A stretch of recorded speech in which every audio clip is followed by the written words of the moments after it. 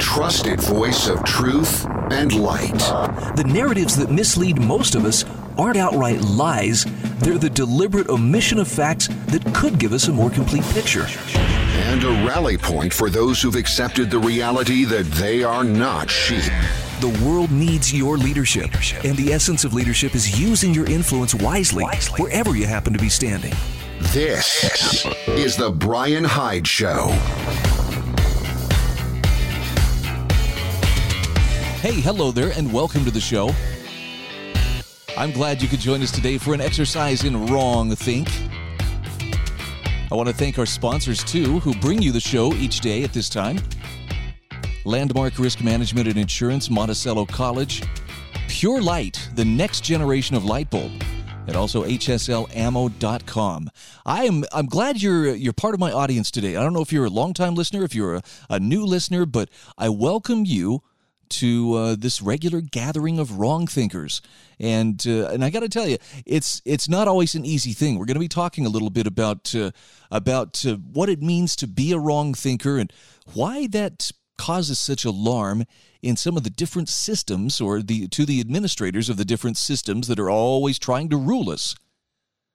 Yeah, I know I'm clumsy and I'm really not that smart. I'm not good looking. You know, I don't have a whole lot going for me, but there is one thing that drives me to crack this mic open every single day and share with you information and insights that hopefully will give you that steel-spined, tail-kicking attitude of, I am going to be a free individual. Because deep down, when you strip away all the, political dressings and all the lofty words and everything, this is what matters. I don't think there's anything that adds more to the quality of our lives and adds more to our potential to really become what we were born to become than that quality of freedom. And you don't have to be a conspiracy theorist to look around and realize that it's in eclipse right now. It's very much under attack, and there's just a lot of crazy stuff going on. Before I dive into some serious wrong think, I want to reminisce here for a moment. It was a year ago this morning that we were hit with an earthquake. Okay, so COVID had been going on for roughly 1 week. I think things had started to get really crazy. The shutdowns had happened. Churches were announcing, okay, there's no longer going to be any church meetings for the foreseeable future. Schools were doing the same. Businesses closing down. It was eerie. You probably remember it. Maybe you had a chance to go out and drive on nearly empty streets, which where I live, that's really unusual. I mean, like, to the point of creepy, like Stephen King's The Stand, creepy, that you're not seeing a lot of people and cars out there on the roadway. So we were already on edge, and there I am laying in bed. I had gotten up early and done some work and thought, I'm tired. I'm going to just close my eyes for a few minutes and catch a quick cat nap. And as I'm laying there in bed, I can feel the bed start to shake, and I figured, my wife had been up and around, maybe exercising. I thought maybe she'd come and just plop down on the bed next to me, but it wouldn't stop shaking. And sure enough, after about 5 seconds, I was kind of in that half in, half out state of mind where you're not really asleep, but close to it. And as the realization hit me that I'm hearing a rumble as I'm feeling the bed continuing to shake, and, didn't take too long to put two and two together and realize, holy crap, that was an earthquake. And a dandy, apparently. It was felt all over the Salt Lake City area. It was felt up into southern Idaho, even up into Logan, Utah. And I'm just remembering, I'm sorry, I just had to reminisce for a moment about how I was rattled before, but that earthquake was kind of like the icing on the cake. And by the way, if you thought there was panic before with bottled water and toilet paper and all the staples flying off the shelves, that one cemented it. That was time to strip those shelves bare, and it just got a lot of people's attention. Now, we've come a long way in the last year, not necessarily in the right direction, but at the very least, we have hopefully developed some stress inoculation where, okay, we've dealt with stressful, unusual, even eerie circumstances, and I think we're a little bit better equipped to face these things. At least I hope we are. That's my goal. My goal is always to leave you feeling stronger, more self-assured of who you are and what you stand for than it is to leave you feeling fearful, angry, and, looking for a target that you can lash out at. So with that in mind, let's delve into some wrongthink. One of the things that has been a marvel to me over the years that I've been paying attention, I would say I've been paying really close attention for a little over 25 years, as in I've had to do daily research and come up with content and defend my point of view on a talk show. And one of the places where I've seen the most pushback has been within the education establishment, which views alternatives to its system as something like terrorist training camps. And I'm talking not just homeschool, but private schools. Well, you don't want to do that. Why, not everybody can do that. That's privilege. You're flexing your privilege. Saw an article yesterday from J.D. Tusil. This is from Reason Magazine or Reason.com. The education establishment fears you might teach your kids unapproved ideas. And his point here is that public schools can barely teach kids at all, but their defenders don't want you trying alternatives. He says, with families opting out of the faltering public schools in ever-growing numbers, the establishment's attack on competing education offerings continues apace.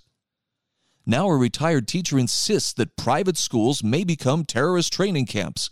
This over-the-top argument is the latest attempt to reinterpret the refreshing viewpoint diversity offered by chosen educational offerings as a danger to the American way of life. So it's one-time journalism teacher Susan Johnson in a Charleston Gazette Mail column who argues, the American public school is where we learn to be Americans. I'm sorry, that has a very Soviet feel to it. She says, in public schools, the public decides the curriculum. The public votes to elect school boards who decide the facts our children will be taught. We leave high school and enter college or the workforce with a common set of civic norms and agreed upon facts that are derived from reason, critical thinking, and the scientific method. Now, Tusil points out that Johnson contrasts values taught in government institutions with what she sees as nefarious alternatives. So here's what she's thinking about the alternatives you might be thinking of for your kids. Johnson writes, in charter schools, a private board decides the curriculum. Same for private schools. One board might teach that the earth is flat. Another might teach that the Pope is infallible. Another might teach that he's the Antichrist. Many children are homeschooled using private instructional programs, some that are online, that are marketed for particular religious and political persuasions. End quote. Oh no! To what dire fate could all of these independently selected curricula lead? Asks J.D. Tusil. And here's the funny thing about it. Invoking fearful visions of fundamentalist Islamic schools training terrorists, Johnson asks, are we very far away from schools like that in America? Proud Boy Academy? Boogaloo Boot Camp? What the heck? J.D. Tusil says, this is the kind of stuff this is bang your head on the desk silliness, rooted in a fundamental misrepresentation of what public schools are all about. Now, he reminds us, just last year, the New York Times' Dana Goldstein marveled at the contrasting ideological spin in textbooks crafted for public schools in California and Texas. The books have the same publisher, they credit the same authors, but they are customized for students in different states. And their contents sometimes diverge in ways that reflect the nation's deepest partisan divides. Classroom materials are not only shaded by politics, but are also helping to shape a generation of future voters.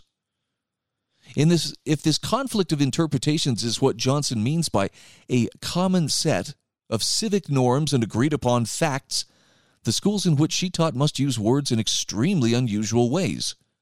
Or maybe she's shading the fact that public school curricula are constant sources of struggle over emphasis and ideological content among people with particular religious and political persuasions. In truth, he says, disagreements over what kids are taught in public schools are so common that the Cato Institute maintains an online map to track the various battles, and there is a link to that in the article. The introduction notes Americans are diverse, ethnically, religiously, ideologically, but all must pay for public schools. The intention is good, to bring people together and foster social harmony. But rather than build bridges, public schooling often forces people into wrenching conflict. End quote. Now, J.D. Tusil says Johnson probably knows this. She taught in those schools. Her silly warning that private schools might divert kids into the Boogaloo movement, it's the latest expression of establishment fears that the state is losing its grip on young minds. Now, there's more to this. We're actually going to revisit something that we were talking about last year, which was a very harsh article by Elizabeth Bartholet from Harvard's Law School regarding homeschooling. I don't know if you remember, but Carrie McDonald, who's been a guest on this program, actually debated Bartholet as well as others.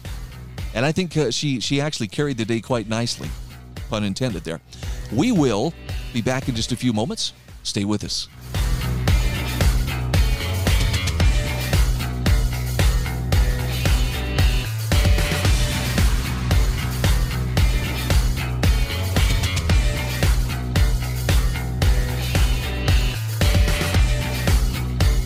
This is The Brian Hyde Show.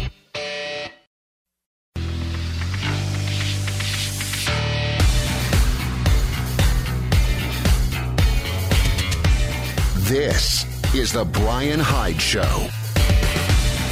Once again, welcome back to the show.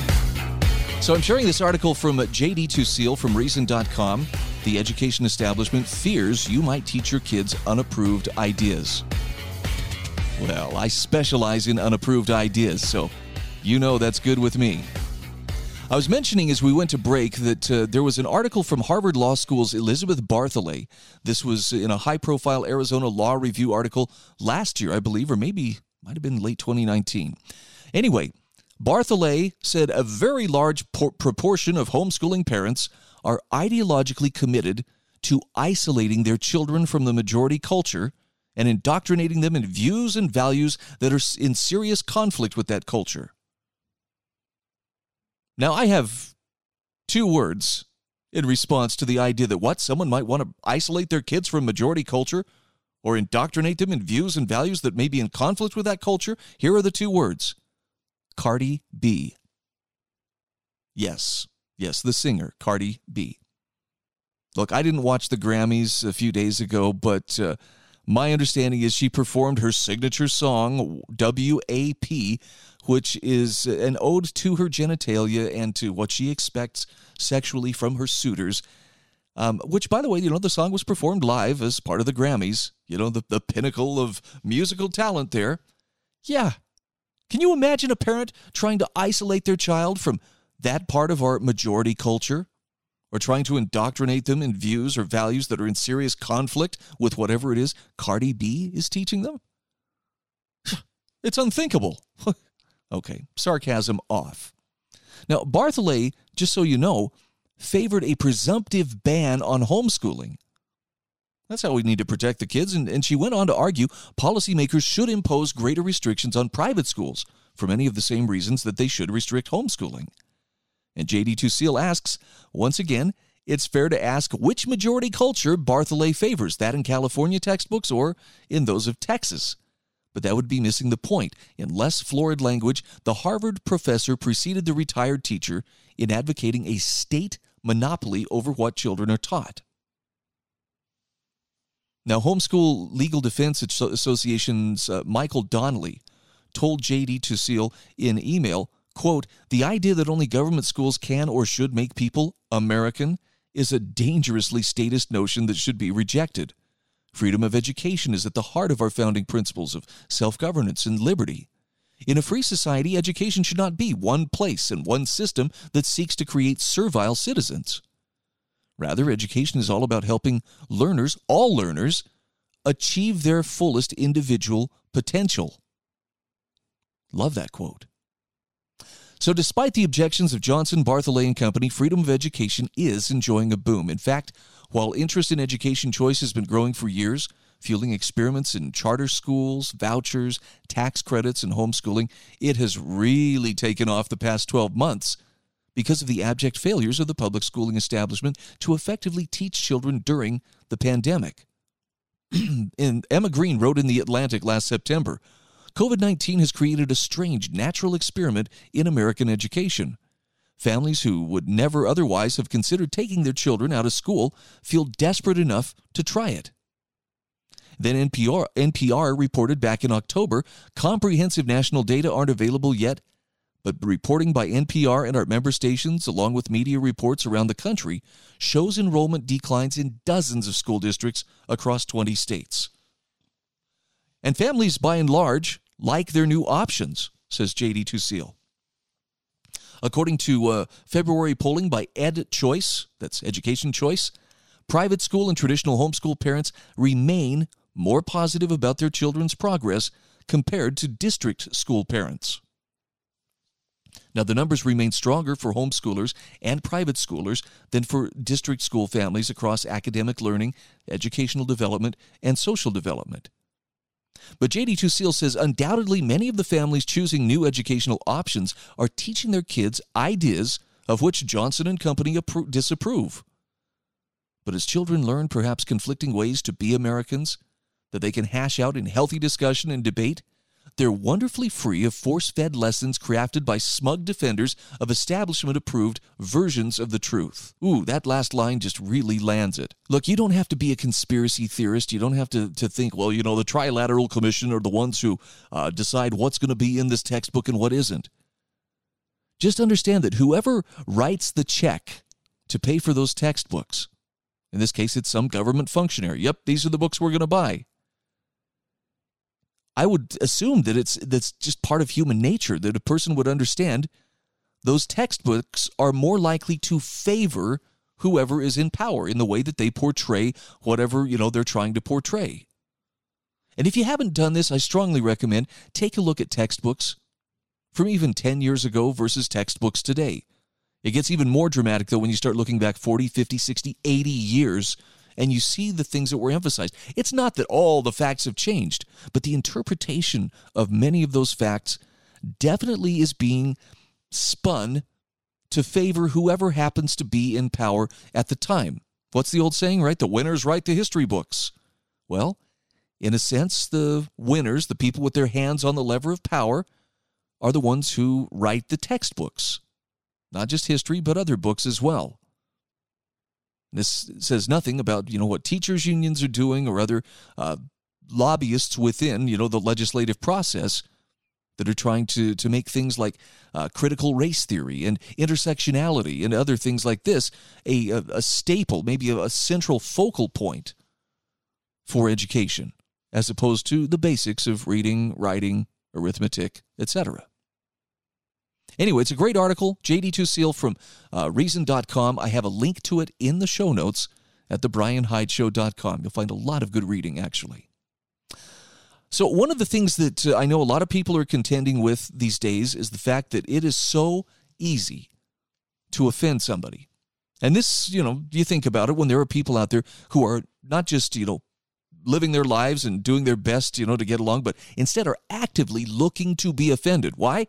Because when I'm offended, I can step up in front of those TV cameras and I can preen and I can strut and I can, you know, crow and cackle and I can lambaste you for not doing what I tell you to do because you should feel guilty and you should do whatever I say.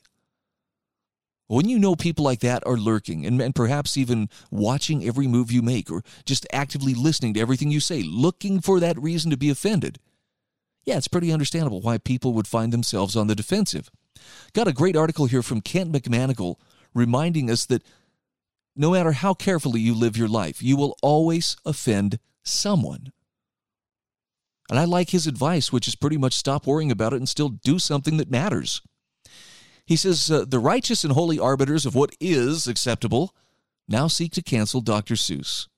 And Kent McManigal says, this may be my final straw with cancel culture. Yes, some of Dr. Seuss's illustrations look insensitive today because he and his drawings aren't from today, but from an earlier time. And he says, I seriously doubt he would draw them the same if he were drawing them today. Even then, someone would be offended. His illustrations make everyone look ridiculous in one way or another, even plants, gadgets, animals. Most playful portrayals of people are inaccurate and silly. People have traits that will be exaggerated for effect, and people do dumb things which seem funny. Otherwise, what would distinguish anyone from the crowd? Why draw them? He says if you eliminate all representations of people of other races and cultures that might offend someone, You can't complain if only one bland race is represented everywhere from now on. So should we get rid of everything that doesn't fit how we imagine people should be portrayed? How rude will current illustrations and writings look in a few decades or centuries? And he asks, should they then get rid of everything from our era that doesn't live up to their new standards? Interesting question. We're going to come back to this in just a few moments, but I strongly recommend click on the link in the show notes at thebrianhydeshow.com and check it out for yourself. I'm not telling you go out there and boldly be offensive to people, because that's not what I'm about. I'm about telling you your message has value. Stop worrying about who it's going to offend. Worry instead about who it might positively impact. And then say what needs to be said. This is The Brian Hyde Show.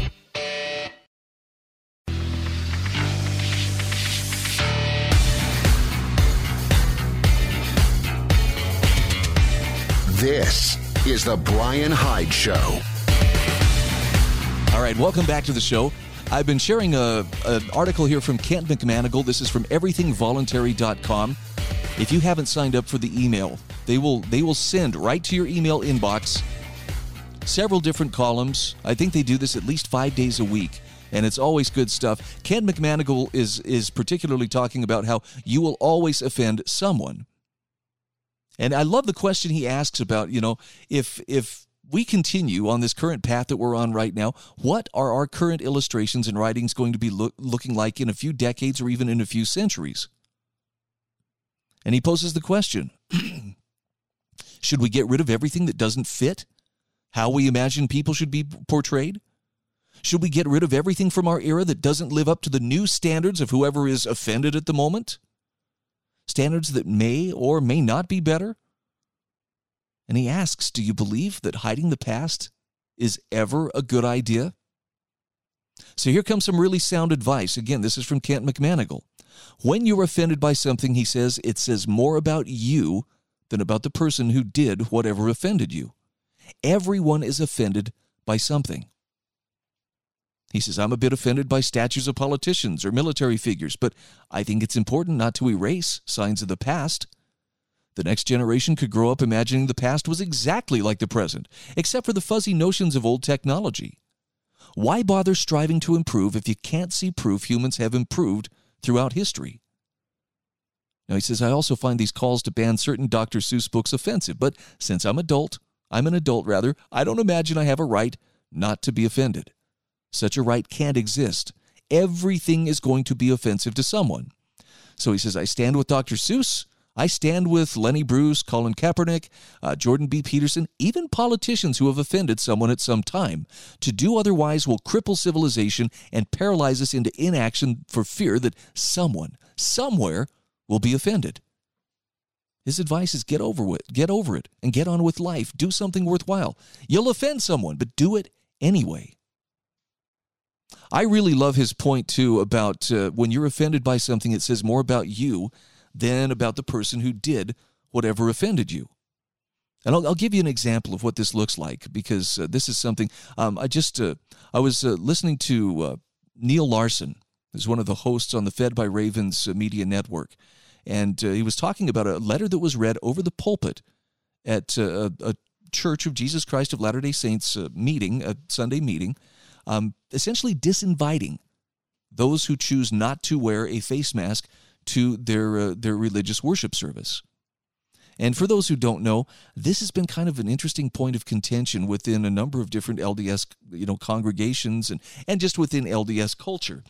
There are some who feel very strongly that if you're not wearing a mask, you're not being a Christ-like person. You're showing disdain or disrespect for the people around you. And it's a very curious place to be. Just a few weeks ago at church, as I was sitting there, maskless, there was a couple of speakers who mentioned things that, in retrospect, they could definitely have been taken as kind of an admonition to wear the mask. Do what your church leaders are asking you to do, even if you don't agree with it. Do this and whatnot. And I've had a couple of people ask me since then, did you feel like that was aimed, at you and me and, anyone else who wasn't wearing a mask? And you know what? I'm happy to tell you, in looking back, I remember the comments, and I remember the thought flitting through my mind. I wonder if that's kind of a little thump on the chest there to those who aren't wearing the masks, telling them, hey, get in line. But I didn't take offense. And I'm sorry if it sounds like I'm bragging, but I was actually proud of myself. I wasn't looking for offense in the first place, but I totally can see how the speaker's comments could be taken as, singling people out and chastening them, no, with a wag of the finger. But I had to choose whether or not to take offense. I chose not to. Yes, it could probably apply to me, but you know what? I'm not looking for a reason to be offended. I'm not looking for somebody to validate my fears of my own victimhood. I'm not a victim. Now, I'm also the guy who, doesn't wear a mask at church. And I can see, I understand. There are those who, I won't say that they give me the stink eye, because they don't. They're very, very kind, but I see concern in their eyes. And it started as concern for, oh my gosh, Brother Hyde, are you risking, giving people coronavirus or perhaps catching it yourself? But now I think that concern is more based in, are you being disobedient? Are you losing your faith? And like a lot of people, this is not a matter of rebellion. This is not a matter of, I have to do it this way because only I know what's right.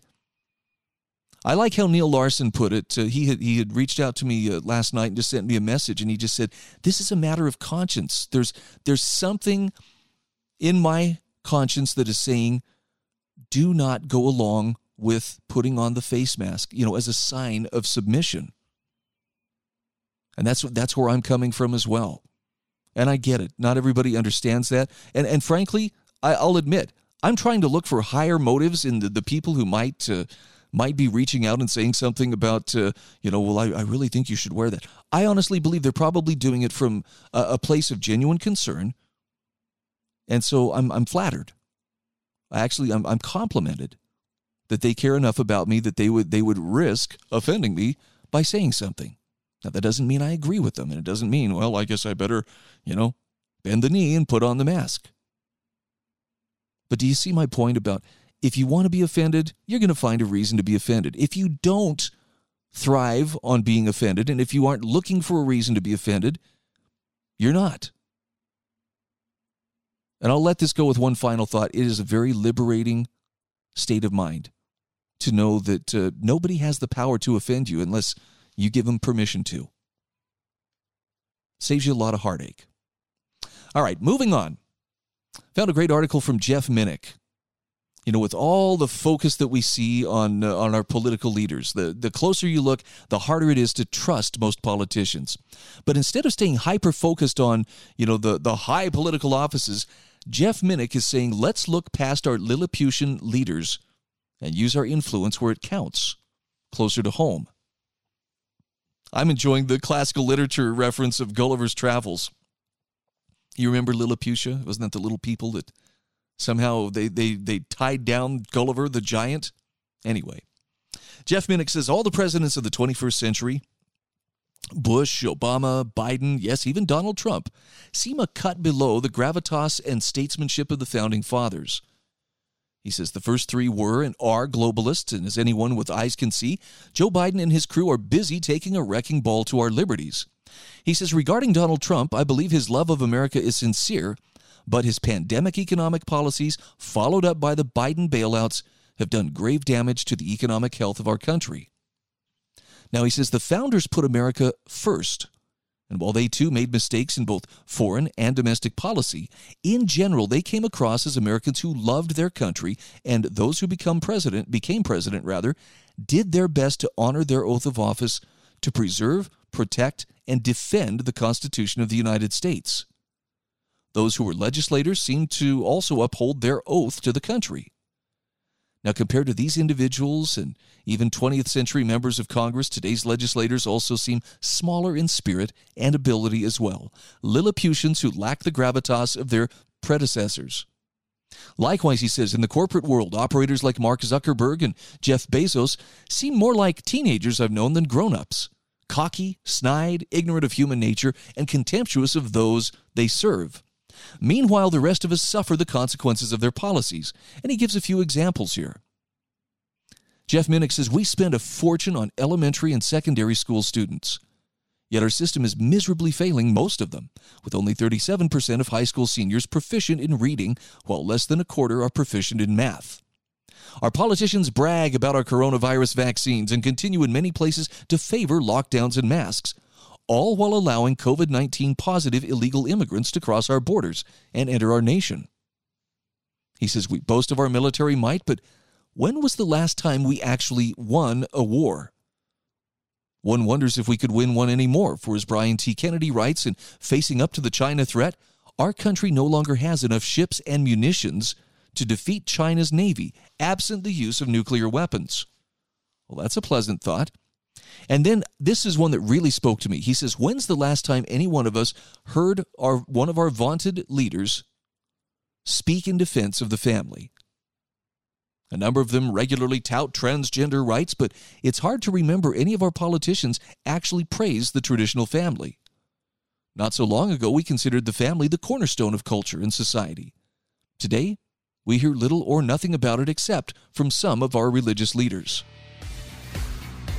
There's more to this article.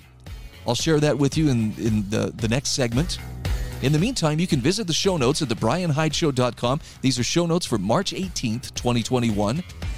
I promise you will find many hours of good reading in those notes. We'll be back in just a moment.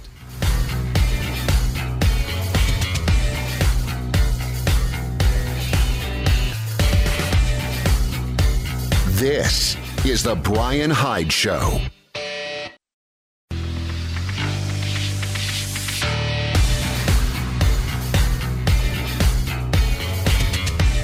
This is The Brian Hyde Show. Hey, welcome back to the show. Once again, we are just engaging in the dissemination of information and commentary that is intended to make you think, not to make you agree. And this is an important distinction because I do not have all the answers, nor will I pretend that I do. But I do have access to a lot of really great thinkers on a daily basis, and I share those resources with you. There's actually a special page on my website called Resources for Wrong Thinkers, and I highly recommend spend some time considering what some of these folks have to say. I'm not going to say they're all right. Every one of them is 100% absolutely infallibly correct, but they definitely seem to get it right more often than not.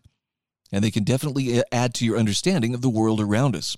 I've been sharing an article here from Jeff Minnick from intellectualtakeout.org, and it's looking past our Lilliputian leaders. Jeff Minnick says in the December 2020 issue of Chronicles, a magazine of American culture, S.T. Karnick's article demonstrates how an army of politicians, bureaucrats, and judges have exploited a vast web of laws and regulations to undermine our nation's culture. From schools to motion pictures, from radio to art, our government has played a major role in shaping today's ugly culture. And Jeff Minnick asks the question, who is accountable for such insidious changes? His answer is, by and large, it's our leadership that must bear the blame. Karnick concludes his article this way, quote, systematically removing the vast web of laws and regulations that enable the state to dominate the culture is a necessary element of any attempt to reassert traditional American values, end quote. Now, Jeff Minnick says, okay, I agree, but how exactly does that dismantlement take place?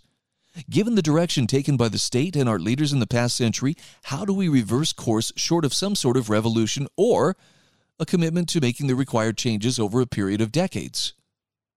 Well, he says, given our current circumstances, I do have some suggestions. But he says none of them, to be frank, offer any sort of solution to the problem of our dearth of leaders interested in the welfare of the rest of us. So first of all, he says the majority of us already mistrust our elites. They've earned that lack of faith. We should continue to regard all of them with suspicion. I agree, by the way. Healthy skepticism is your friend. He says we should begin to focus more of our attention on local politics. We've all heard the trickle-down theory of economics, the idea that tax cuts for the rich will benefit the rest of us. Well, what if we practiced a trickle-up theory in politics, in which local leaders and local elections might improve our lives and eventually have an effect on state and federal policies? Finally, he says we should continue to build, as many are now doing, small groups that enhance our culture and preserve our history, and allow us to share opinions and ideas. Book clubs, homeschool co-ops, pod schools, investment clubs, prayer groups. By the way, that last one, do not overlook that. There is power in prayer. All these and more, he says, can help keep alive the ideals and dreams of America. Jeff Minnick concludes by saying our leadership is morally bankrupt and even corrupt. So he says it's time we stopped looking to them for them to fix our problems and turn instead to those around us and to our own selves for solutions. Does that sound scary? I mean, does that make you, well, wait a minute, I don't know that much. How could I possibly make a difference? But this is how free men and free women think. They're not looking for someone else to come riding to their rescue. And the painful truth that not many people want to consider is no one is coming to rescue us. Okay, I take that back. There is one who is coming, but his rescue is much more general than just the political salvation of the United States. He's coming to rescue the whole world. But that's another topic for another time.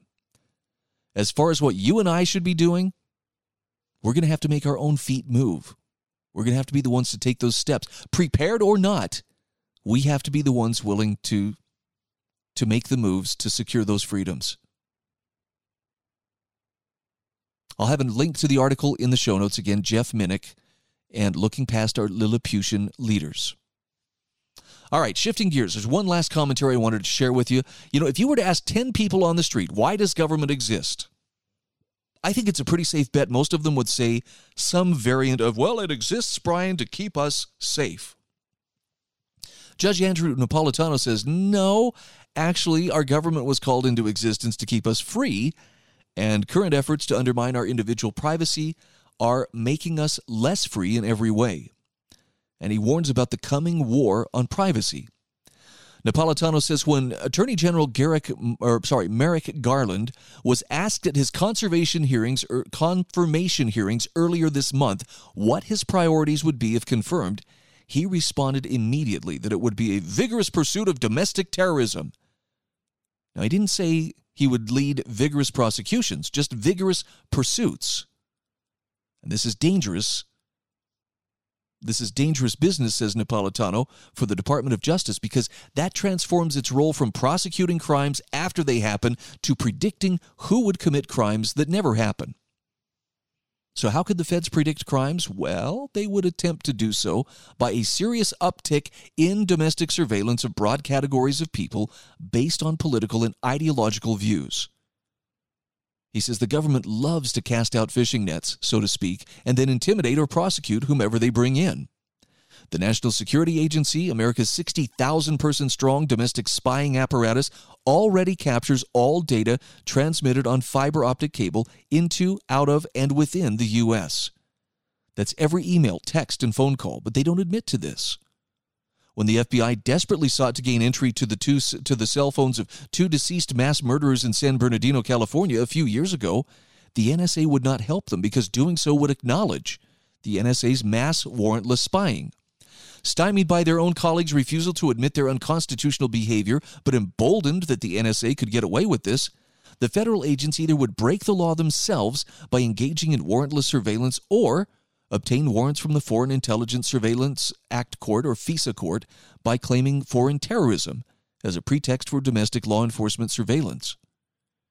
Now, Napolitano says under the unconstitutional standards employed by the FISA Court, if the feds present probable cause of an American's communication with a foreign person, the FISA Court would issue a search warrant for surveillance of all communications of the American. But he says this is unconstitutional, because the standard for obtaining search warrants from a judge is articulated in the Fourth Amendment, which neither the Congress nor the courts can change. The standard is probable cause of crime. Is it more likely than not? Is it more likely than not that the place to be searched contains evidence of crimes? In other words, not probable cause of communication with a foreigner. Now, he says the former is a high standard intended to compel the courts before issuing search warrants to take account of the natural right to privacy, to prevent government fishing expeditions, and force the government to focus its law enforcement efforts on real rather than imagined crimes. The FISA standard, which morphed by a series of secret judicial opinions from probable cause of being a foreign agent to probable cause of communicating with a foreign agent to probable cause of communicating with a foreign person, is far easier for federal agents to demonstrate than is probable cause of crime. It means that a call to my cousins in Florence is a sufficient basis for the feds to get a search warrant to surveil legally all of my communication, telephone, texting, and emails. And FBI and other federal agents know this. They know how easy it is to get a warrant from the FISA court. The most recent statistics revealed it granted 99.96% of all surveillance applications. So when FBI agents go to the FISA court with probable cause of communication with a foreign person, but they're really looking for their target's domestic criminal communications, they've engaged in an act of corruption, deceived the court, and cut holes in the Constitution they swore to uphold. Once they have all of a person's communications, their plan is to find something that would constitute probable cause of crime or enable them to use fear of exposure to induce the person to work for them undercover. So if your neighbor tells you on the phone how happy he is in his anti-government group, and then someone in the group trespasses on government property and is arrested, expect a knock on your door from the feds who will demand to know what you knew and when you knew it. If the trespass is a felony, they can claim they can prosecute you for your silence. This, too, is unconstitutional. Silence is protected by the First Amendment.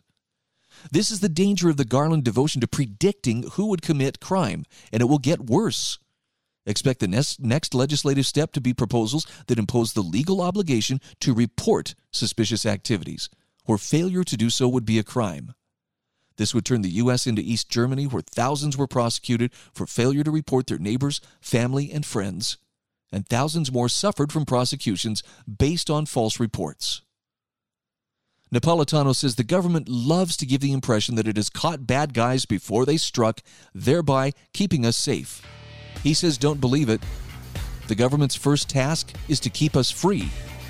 But when it violates the Constitution, it keeps us neither safe nor free. And it also raises the question, who will keep us safe from the government?